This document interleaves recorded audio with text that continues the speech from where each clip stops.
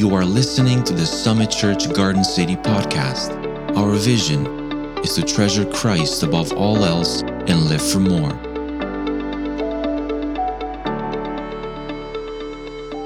I think Lucas did a great job introducing that. I would emphasize the offense thing.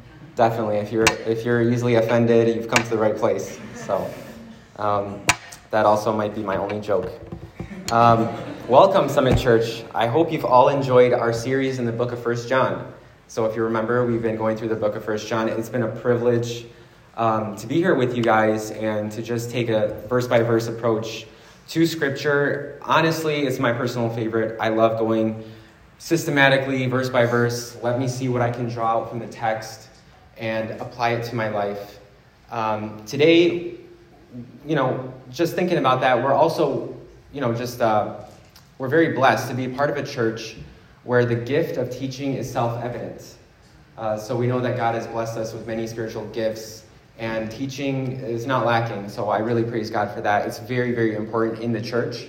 And I'm hoping that through this sermon, we can better understand why it's important and kind of maybe observe how some other churches have been doing a great job and maybe some of them have not. You may be asking yourself, why teaching? Why is this important in the church? And what makes one teaching correct and another false? And we'll, just keep that in your mind. We'll be briefly thinking about that and examining that. And once again, I'm glad you're here. Our next sermon series seeks to better understand, I'm cutting out, the Bible in light of our current political and religious climate. In today's information age, it's easy to be described like the man in Ephesians 4:14, tossed to and fro with every wind of doctrine. So we don't want to be like that. We want to be firmly rooted in Christ. Amen? The church has historically stood up for biblical doctrines.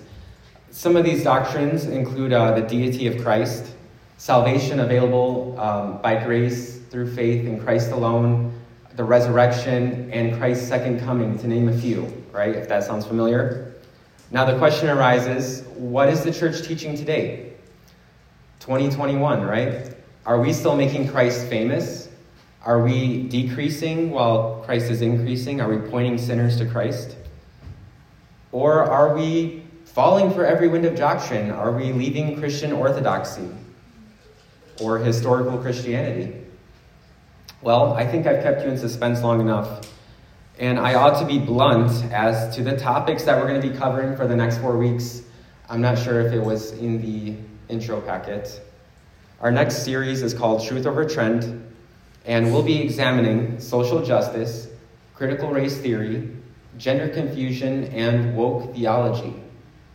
Okay, so I'll let you take that in for a second. Prepare yourselves. It's important as Christians to understand these topics as we share the gospel with unbelievers and objections to our faith and Scripture arises. So if you discuss your faith, and we encourage evangelism, we live out of evangelism, right? We're going to hear some objections to the Bible. We have assertions from people that the Bible is this. We can't trust the Bible. The Bible is not infallible. The Bible actually promotes hatred. So we'll be briefly examining that.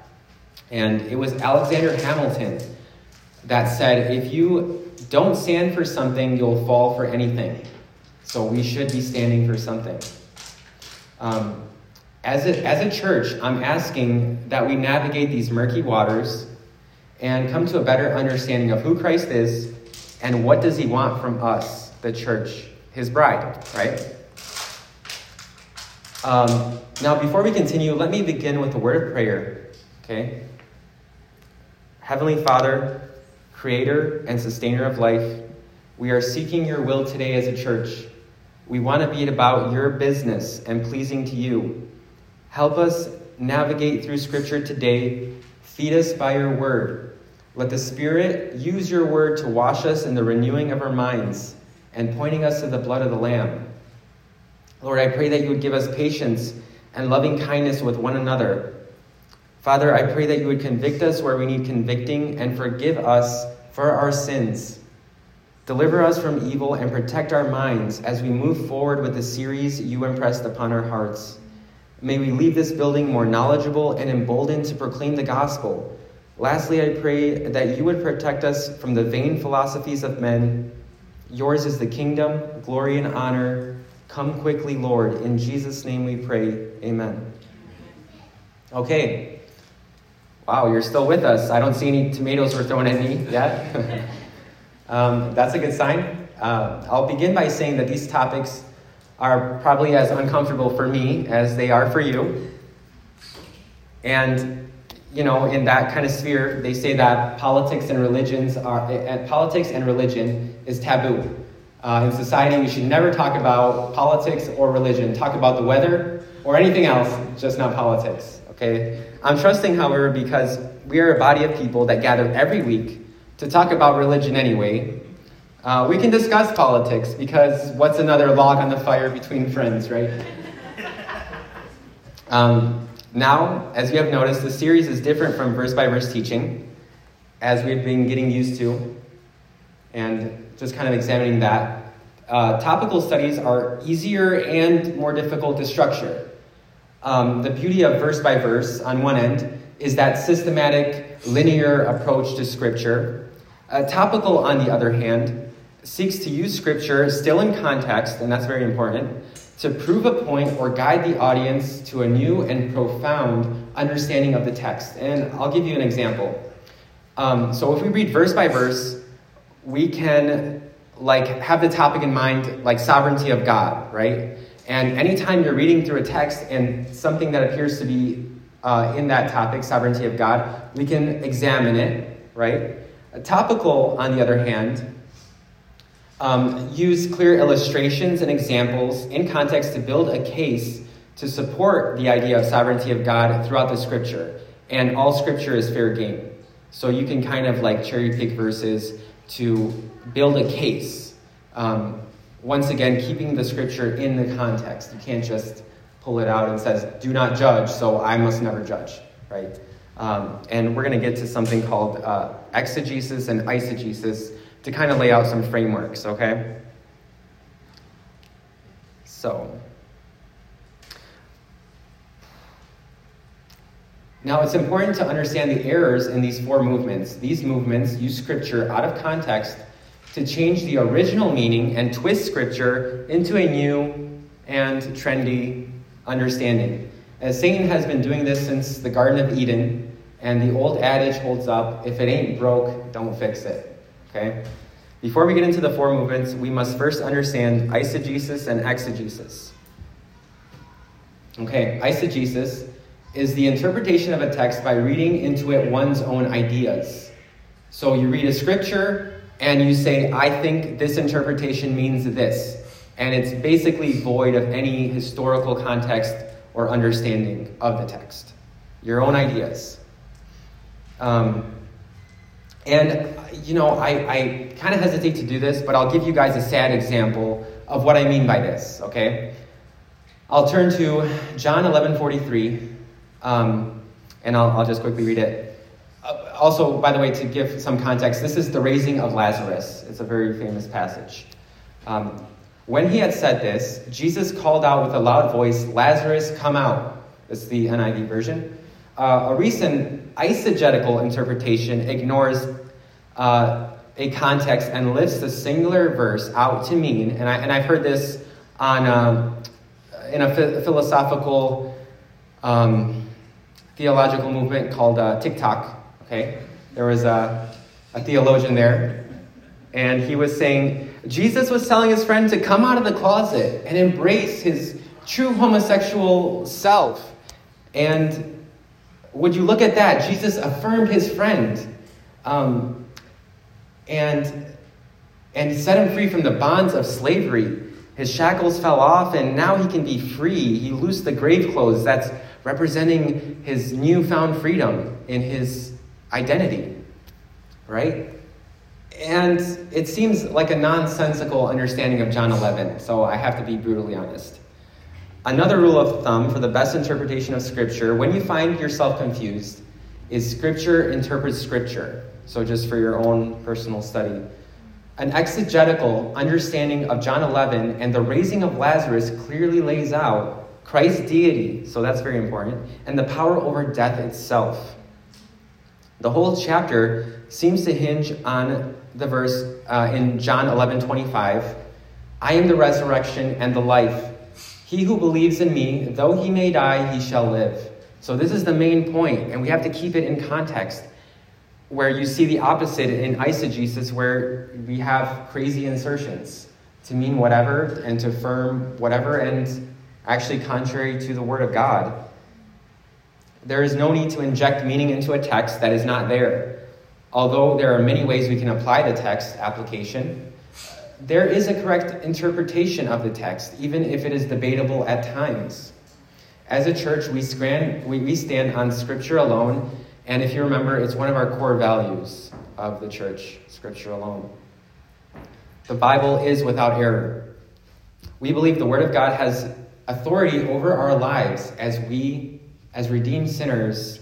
Remember, we must submit to God's Word, even when we are alone and it's unpopular. Okay? We have at our disposal the Holy Spirit in us, which leads us in all truth. We have the gift of teaching in the church. We have 2,000 years of church history and commentary, and we should use all the tools at our disposal to avoid error. And it's great to be here 2,000 years later in hindsight to look back at church history and understand the experiences of the men and women that have come before us. The next verse will help segue into the main teaching. And it's funny because when I put this together, it wasn't on purpose, but this was part of the scripture reading for this morning.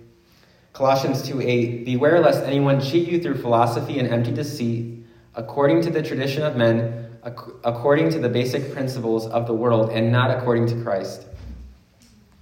Okay, and just for a little homework, I'll also cite 2 Peter 2:1-3, speaking of false teachers. All right. Now, remember, we're going to cover 4 trends, so just so you know where we're at in this sermon, I hope it doesn't get too long and monotonous, but we know we have to hit 4 hurdles. And as we approach a hurdle, I'll just kind of give you a heads up and say, okay, first hurdle. And I'm going to give you a heads up now. First hurdle, we have social justice. Now, I'm going to provide a little background understanding on, now that I have provided some background understanding on how to interpret Scripture, talking about eisegesis, exegesis. Let's consider the first trend, social justice. On first look, it seems great, even godly. Why? Who doesn't want social justice? I mean, one of the attributes of God that is emphasized in the Bible is justice. Social justice is defined as justice in terms of the distribution of wealth, opportunities, and privileges within a society. Also, I'd like to keep in mind that it is a political movement, not a religious one. Okay? The goal of this movement seems to imply that if we make our society 100% equal throughout, then we build a utopia. Right? Who doesn't want that? Shouldn't we as Christians make it our mission to seek out all injustice and fight it wherever it's found? Let's examine a few scriptures. Matthew 28:19-20. Go, therefore, and make disciples of all nations, baptizing them in the name of the Father, and of the Son, and of the Holy Spirit, teaching them to observe all things that I have commanded you. And lo, I am with you always, even to the end of the age. This is known. Anyone? What is it called? The Great Commission. Great. The mission the apostles were given was to preach the message of the gospel. I will say that if you want social change, that's the first place we ought to start. The transformative message of the gospel promises to turn unbelievers dead in trespasses and sin into new creatures in Christ Jesus. And why is it important that I'm talking about the individual here? Well, let's examine a society. The building blocks of a society, down to the atomic level, is the individuals. Individuals get married, They start families, which turn into cities, states, countries. If the building blocks are good, the society will be good. We are the sum of our parts. The weakness of preaching social justice from the pulpit is that it's not what God is using to bring people the new birth. God only promised to use the message of the gospel to convert souls. 1 Corinthians 15, 1 through 4 tells us, "For I delivered up to you first of all that which I also received, that Christ died for our sins according to the Scriptures, and that he was buried, and he rose again the third day according to the Scriptures." This is outlined from Paul, the original gospel, just so we don't get confused. It's interesting because I was listening to a podcast preparing for this, and there was a Christian apologetics person, and the guy point blank asked him, "What is the gospel?" And he cited the Apostles' Creed as the gospel. And I was like, what? I don't know how you can go through that much schooling and miss the gospel. So I don't want any of us here at Summit Church to miss the gospel, okay? Don't miss that. Romans 6:23, the wages of sin is death. That's the first part. Essentially, the message of the gospel is God is so holy that he will punish murder, rape, adultery, but he'll even punish liars, thieves, idolaters. God is actually paying us death in wages. But the gift of God is everlasting life through Christ Jesus our Lord. That's the good news part. Even if we are to solve all the social justice issues of today through clever preaching and create a utopia here on earth, yet a sinner without the message of the gospel will live his best life here but be eternally damned, because the church traded the message of the gospel for a substitutionary message of the hour. Mark 8:36, for what shall it profit a man if he shall gain the whole world but lose his soul? I'll let you ponder on that one. The social justice movement proposes two solutions. Protest in the streets that may turn into riots, or elect officials that support the agenda, right? And aren't we tired of these politicians with their empty promises? Which reminds me, I guess this is the second. What do politicians and dirty diapers have in common? Good one. Close. They should both be changed, and for the same reason. I guess this thinkiness, right, Christina? We must be as wise as serpents, the scripture says. The enemy wants to get our attention away from scripture and the gospel message and into politics or these trendy new movements. I'll ask you this morning, what do you hope in? Jeremiah 17:5 says, thus says the Lord, cursed is the man that trusts in man and makes flesh his strength, whose heart turns away from the Lord. Are we trusting in a politician today? Is your hope in your best life now? I will take a stand this morning and say, turn your eyes upon Jesus. Let us finish the race strong, church, and hope in Jesus. Let us realize that man will never have the kingdom of heaven until the king arrives. I'll say that again. We will never have the kingdom until the king arrives. We cannot build it, but we can grow its citizens. That's the good news. He promises ultimately to establish his kingdom. Here's a warning. The end game of the social justice movement seems to lead towards a total reconstruction of government. The solutions proposed are really no solutions at all. This Marxist form of government advocates class war and leads a society to give up all private property, and in turn there's no private ownership.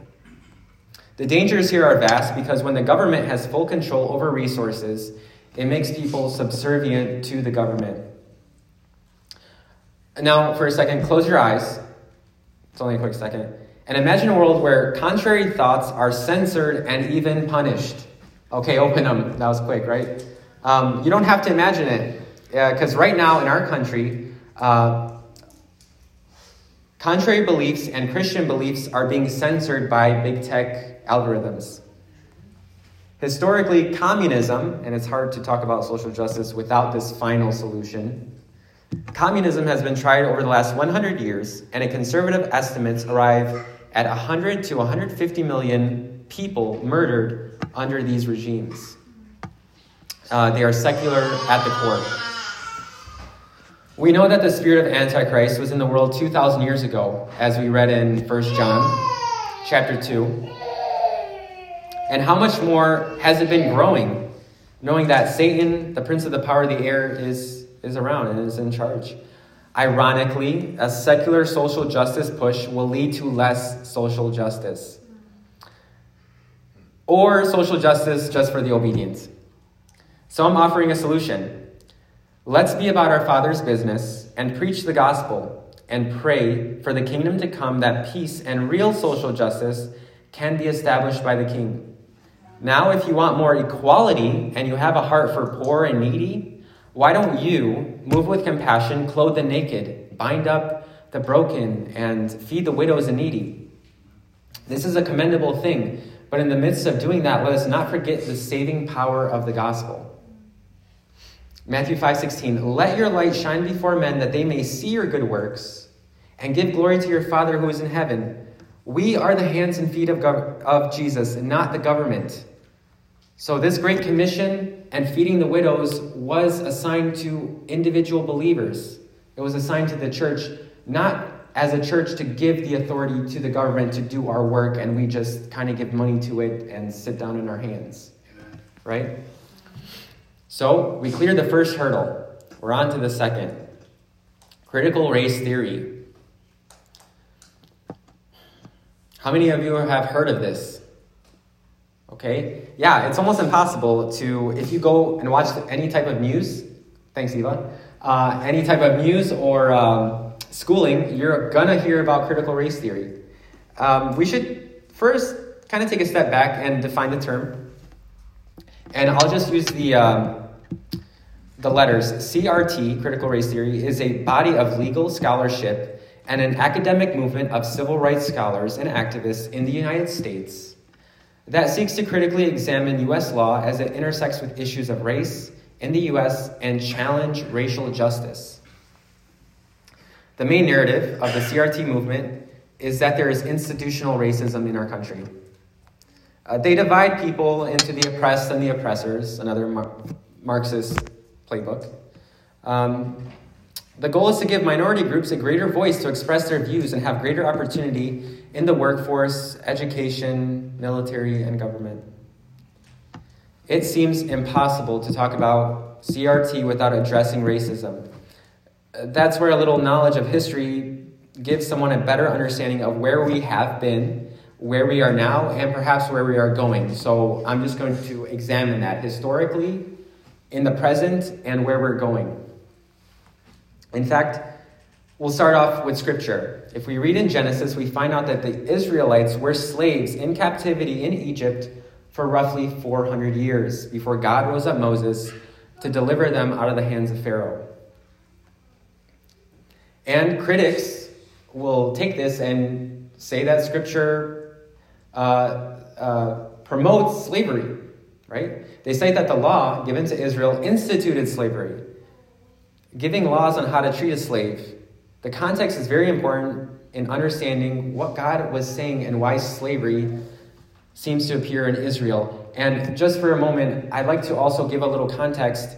The fact is that slavery was at the beginning, it was throughout that time period, and there was no rules. So anyone could do anything they wished to a slave.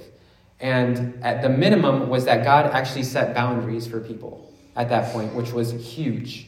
The same thing with women, women's rights. God set a lot of boundaries and a lot of protection for women in Scripture. That was unheard of at that time. Well, when the children of Israel crossed over to the Jordan under Joshua and settled in the land, every family was given an inheritance. It was an inheritance of land. The inheritance could be loaned out to pay a debt for a maximum of 50 years. So I have a piece of land, I'm in debt, and every 50 years there'd be a jubilee. A jubilee would automatically revert back to the owner. So you would never lose your inheritance. You'd only let it be borrowed for a maximum of 50 years, and then it'd go back to you.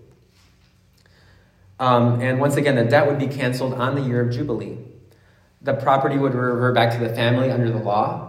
Another way, so a second way you can pay an outstanding debt outlined by the law, is to willfully become a slave. The slave was to work for his hire, but the slave owner would be responsible for providing food, shelter, clothing for the slave. It was forbidden under the law to mistreat slaves, and when the debt was paid in full, they could be released. If, however, the slave loved his master, so this is a clause, his master was just and a kind man, the slave could become a bondservant, if you're familiar with that term. And it's very interesting. In Deuteronomy 15, 12 to 17, it says that slave would be taken to the doorpost and have his ear pierced with an awl. Okay? Take the principal ideas to start with. Nails driven through the flesh, blood on the door frames, permanent piercings with holes and scars forever. Does this sound familiar? If you are just starting to see the parallels, good. This is a picture of Christ. He left glory and humbled himself as a servant, a slave, if you will. He was pierced for our sake on the wood of the cross. He is also the door that we might enter into eternal life. Why the ear? Okay. Well, without going into too much detail, Levitical priests were consecrated by applying blood to the right ear, the right big toe, and the right hand, big finger. The ear symbolizes hearing from the Spirit of God through his word. The hands speak of our good works before the Lord, and the feet symbolize our walk as pilgrims before the Lord through the wilderness of this world. We are pilgrims and strangers here. In fact, Paul even states that he has the marks and scars of the Lord Jesus Christ throughout his body. Paul called himself a bond slave to Christ, or doulos in the Greek. We are slaves to Christ because he has made us free from slavery to sin. Amen. Let's fast forward a bit and observe the slavery around that. There wasn't just slavery around the ancient world, but slavery usually by means of force, where one powerful tribe or nation would enslave another tribe or nation. In reality, in our nation, so taking a step back from the Old Testament and going into more modern history, our nation dealt with that from the beginning. But with the Civil War and the abolishing of slavery by Abraham Lincoln, society began shifting. The shift was not immediate. And after 100 years, the civil rights movement of the 1960s gathered the country together to rally against racism. But what did racism look like back then, pre-civil rights movement?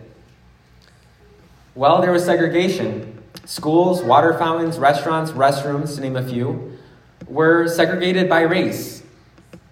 White-only and colored-only signs were posted to distinguish what you could or couldn't use.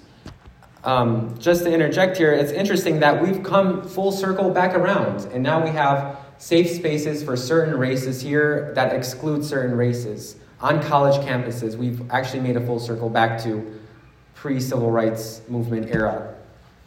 There were also unfair trials, lynching, and injustice towards blacks across America, but especially in the South. Martin Luther King Jr. peacefully protested the segregation of racism of his day in his iconic I Have a Dream speech, which was given on August 28, 1963, so almost 100 years after the Civil War. He stated that his dream was that one would be judged on the content of their character rather than the color of their skin. Amen. It's not what's on the outside that ought to be judged, but rather what's on the inside. It seems simple enough. I would submit to you that after the civil rights era, America began to change. Segregation based on skin color disappeared. Those signs, gone. I was born in 1990, and I have never seen a sign that indicated color or white of anything. Today, regardless of a skin color or the factors or other factors, a person can typically get a fair trial without an automatic lynching based on the color of their skin or a prejudice. Today, there's a large group of denominations that have given up traditional evangelism toward a push for CRT. So we're going to look at today. The issue and extremism of the CRT movement is that it says that by default, white people are racist. Basically, we have reverted from judging people based on the content of their character to the color of their skin. The modern narrative is that white people are oppressors and that all whites have owned slaves. They also assert that brown and black people cannot be racist. It just doesn't exist. Well, a quick historical look reveals that Native American Indians enslaved other Indians, Africans enslaved other Africans, and whites enslaved other whites. Even in Scripture, we see that Jews did not associate with Samaritans, which were just a half-breed of Jew. In reality, anyone could be racist. Racism is a hard issue, and CRT simply denies this. This is the most troubling issue. Racism is defined 100 different ways in the CRT movement, and there are no solutions. It seems like CRT at its core seems to divide the races, perpetuate hatred for more generations. The effects have been staggering, and violence in the big cities have skyrocketed. Jesus said, "A kingdom divided against itself cannot stand." Mark 3:24. I'll also turn the tables on us, Christians. Can we provide a solution to the race problem? So we've just observed historically and present day, and there's no solutions. It seems like they're proposing. The answer is yes. Through the gospel, once again, Christ has reconciled us not only to the Father, but with one another. How does this happen? Simply put, when we come to faith in Christ Jesus, we are brothers and sisters. Enemies can become friends and do become friends. Look at the conversion of Paul, for example. He started off hating and killing Christians to becoming a pillar in the early church and writing, I believe it was 13 epistles, most of our New Testament. Galatians 3:28. Quotation from Paul, "There is neither Jew nor Greek, there is neither bond nor free, there is neither male nor female, for ye are all one in Christ Jesus." Amen. Christ has torn down the dividing wall between humanity. This gospel unites mankind under the authority of Christ and his commandment, "Love one another as I have loved you." How precious is this? Red, yellow, black, and white, we are precious in his sight. And if by now you have not believed me that racism in Christ has been abolished, let's take a look at our future. Revelation 5:9. "You are worthy to take this scroll and to open its seals, for you were slain and have redeemed us to God. Redeemed us to God by your blood out of every tribe, tongue, and people and nation." Amen. That's right. In our redemptive future, there is no room for racism in the family of God. The Bible teaches that we are sinners created in the image of God. Racism will be overcome, just as all sin will be overcome. In the meantime, we must press on and kill indwelling sin. Let us show the world the uniting power of the gospel. And I'll just leave it at that. We're going towards our third hurdle. And this is where perhaps the offense might come in. Gender confusion. The third popular trend is identity politics, especially in regard to gender identity and sexual orientation. It seems impossible to avoid transgender individuals in the media and in public places. Transgenderism is defined as a person whose sense of personal identity does not correspond with their birth sex. They assert that gender is a social construct and not just something you are born with. And if I were to ask, what do you think the percentage of transgender individuals are in this country? Would you say 5%, 20%, 50%? Well, the true numbers are statistically actually between 0.6 and 1.6%. Max. Yet there is a huge push for affirmation and acceptance. It also seems impossible to talk about transgenderism without mentioning in passing the LGBTQ community and their effect on society. Here's the big question for believers. And in this next two sections, I'm going to ask two questions, okay? Is the transgender lifestyle compatible with biblical Christianity? Let's examine some scripture. Deuteronomy 22:5 says, "A woman shall not wear a man's garment, nor shall a man put on a woman's cloak. For whoever does these things is an abomination to the Lord your God." The word abomination is the strongest word God can use to express disgust or hatred. Someone might object and say, God is love and we should affirm everyone because after all, we shouldn't offend. To that I would answer, amen, God is love, and yet God defines love for us in the scripture. For God so loved the world that he gave his only begotten Son, that whoever shall believe in him shall not perish but have everlasting life. God's love consistently throughout Scripture is displayed to the believer that will humble himself to the authority of God. One such passage proves that when one comes to Christ, there is a change, as we read in 1 Corinthians 6:9-11. Or do you not know that the unrighteous will not inherit the kingdom of God?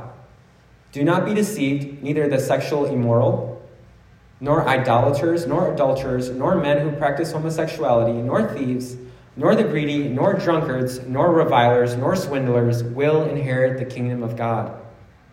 And such were some of you. Excuse me. But you are washed, you were sanctified, and you were justified in the name of the Lord and Savior Jesus Christ, and by the Spirit of God.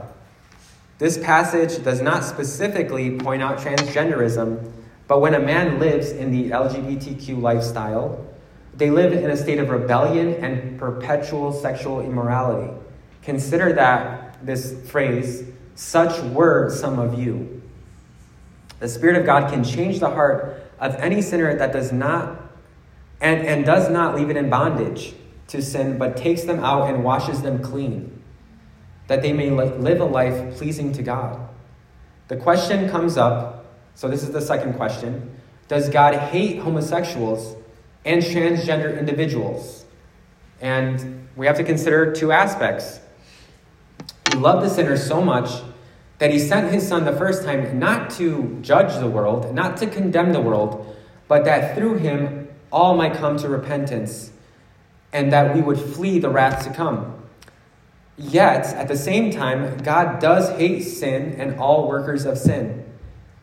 Did you know that the wrath of God abides on all unbelievers? John 3:36. Whoever believes in the Son has eternal life. Whoever does not obey the Son shall not see life, but but the wrath of God remains on him. Consider Psalm 5:5. The foolish shall not stand in thy sight. Thou hatest all workers of iniquity. The God of the Bible never affirms sin, but calls us to repentance and submission to his word. We must flee the wrath of God and run to the Savior. The fear of the Lord is the beginning of wisdom. You have heard it said that God loves the sinner and hates the sin, right? How many of you have heard that? But it's the late R.C. Sproul said, it's not the sin, but the sinner that is damned. And that's the reality. God made a way for all sinners to flee the damnation. And if we are to love the sinner, we do them no favor by not mentioning the wrath that they are to flee. So, I'm going to give an example. Imagine a man who's blindfolded and he's approaching a cliff. As he's approaching, he's having a great time. He's laughing, he's joking, he's having a ball. And you see him in a distance, and what would you do? You have a few choices, but as you see him approach imminent doom, would you just say, Jesus loves you? Or would you say, have a nice day? Well, would the fact that he's living his best life and having a good time influence us not to say anything because we don't want to offend him?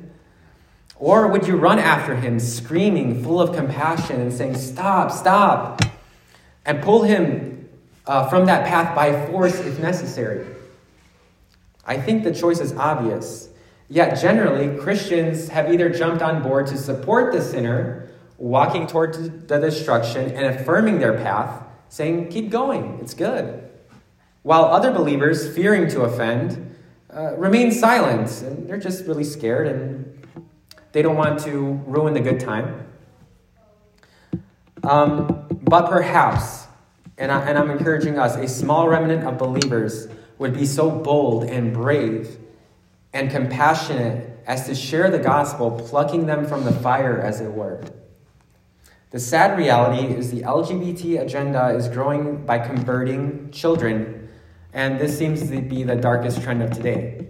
If any of you are familiar with the San Francisco Men Choir, that came out with a song saying that they're going to convert our children. How nice.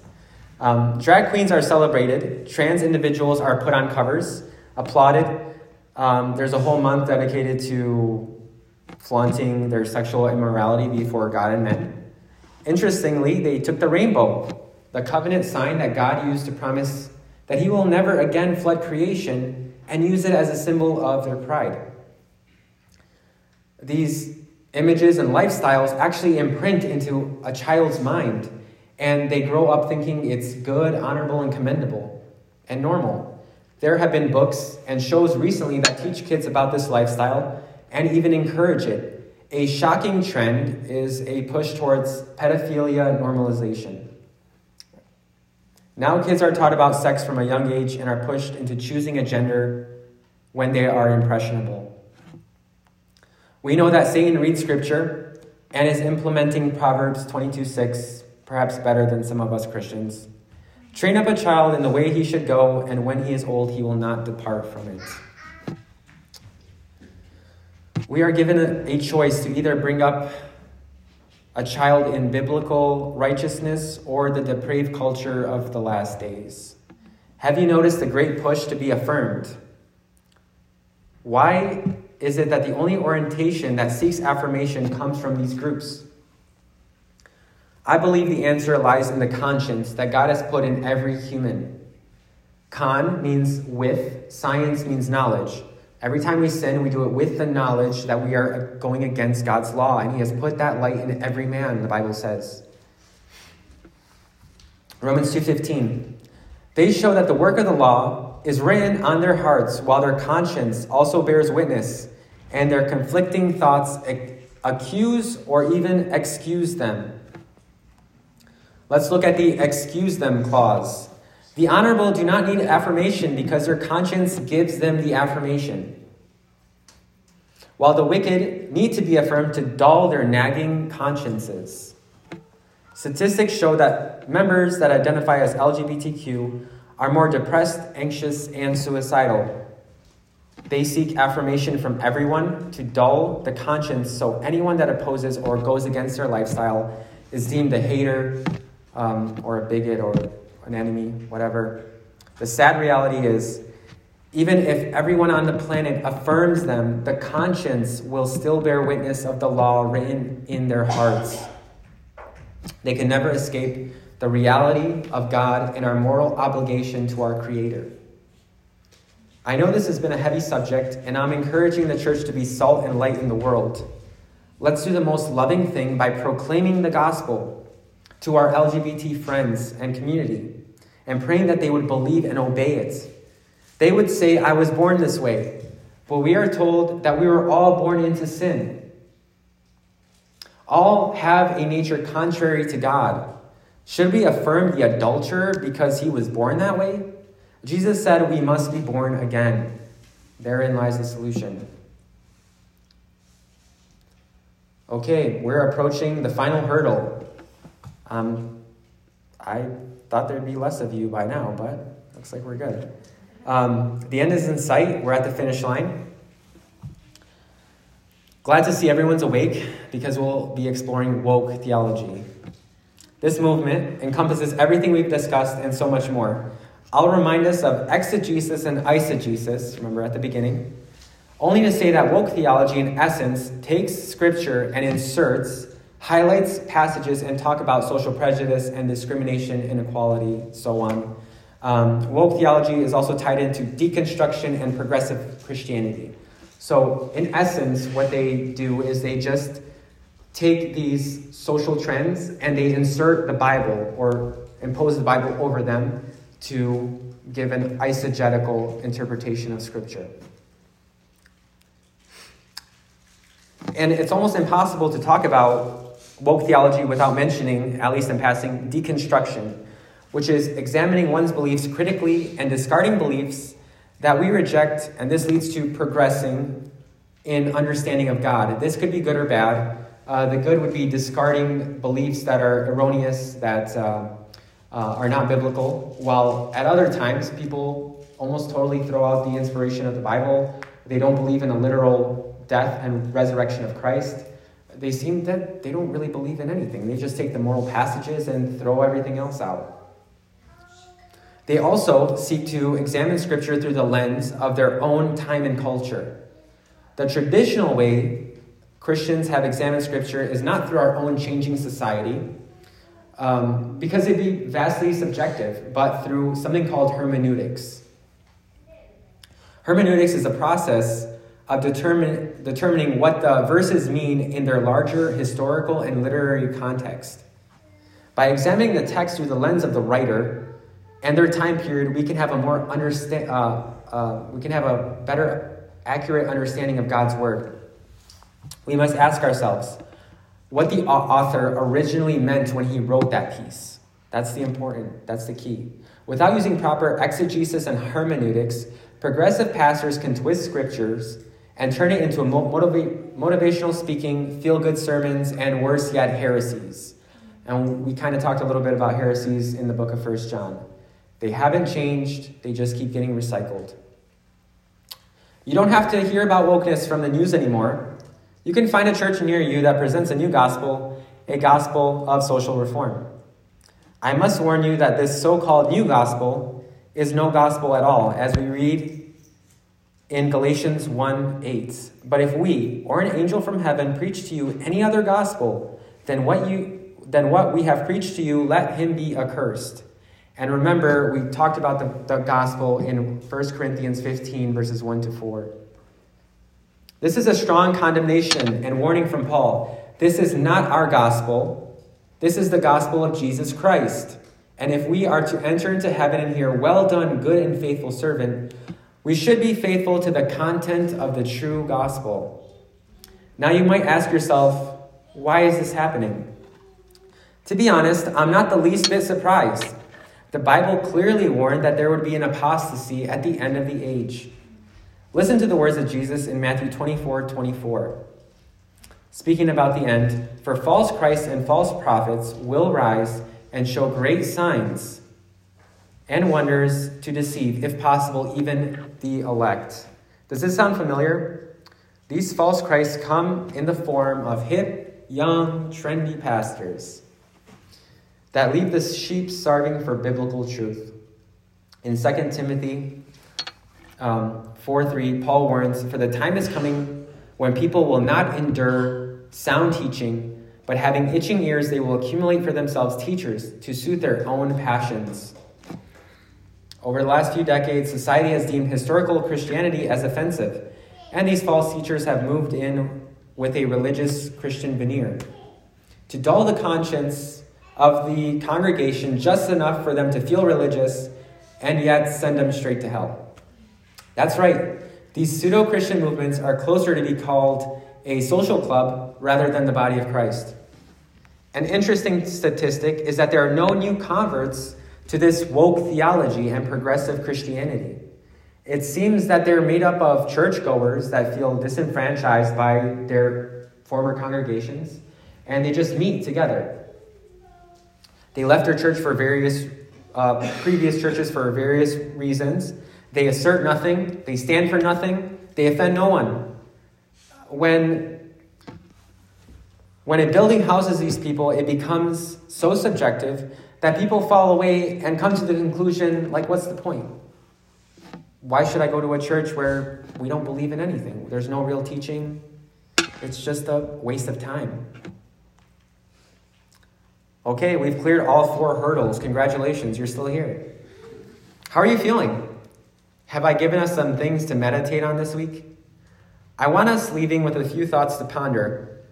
Mainly, all the issues we've covered find their solution in Scripture.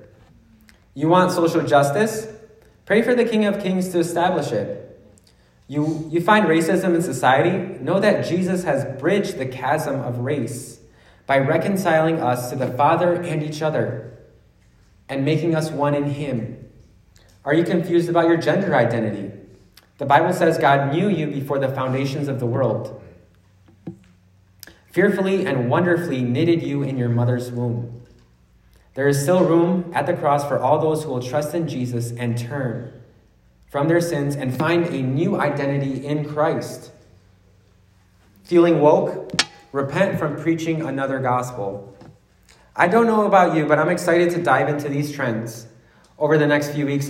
I want to assure you that we are a church that encourages questions. If you have questions, objections arise while you are bumping shoulders in the world, bring them to us.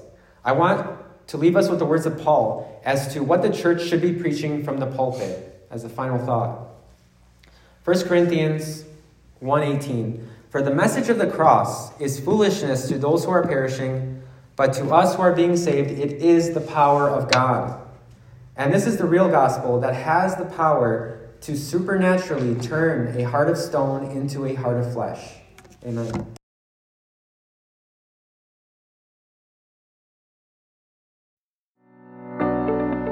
Thanks for tuning in to the Summit Church Garden City podcast.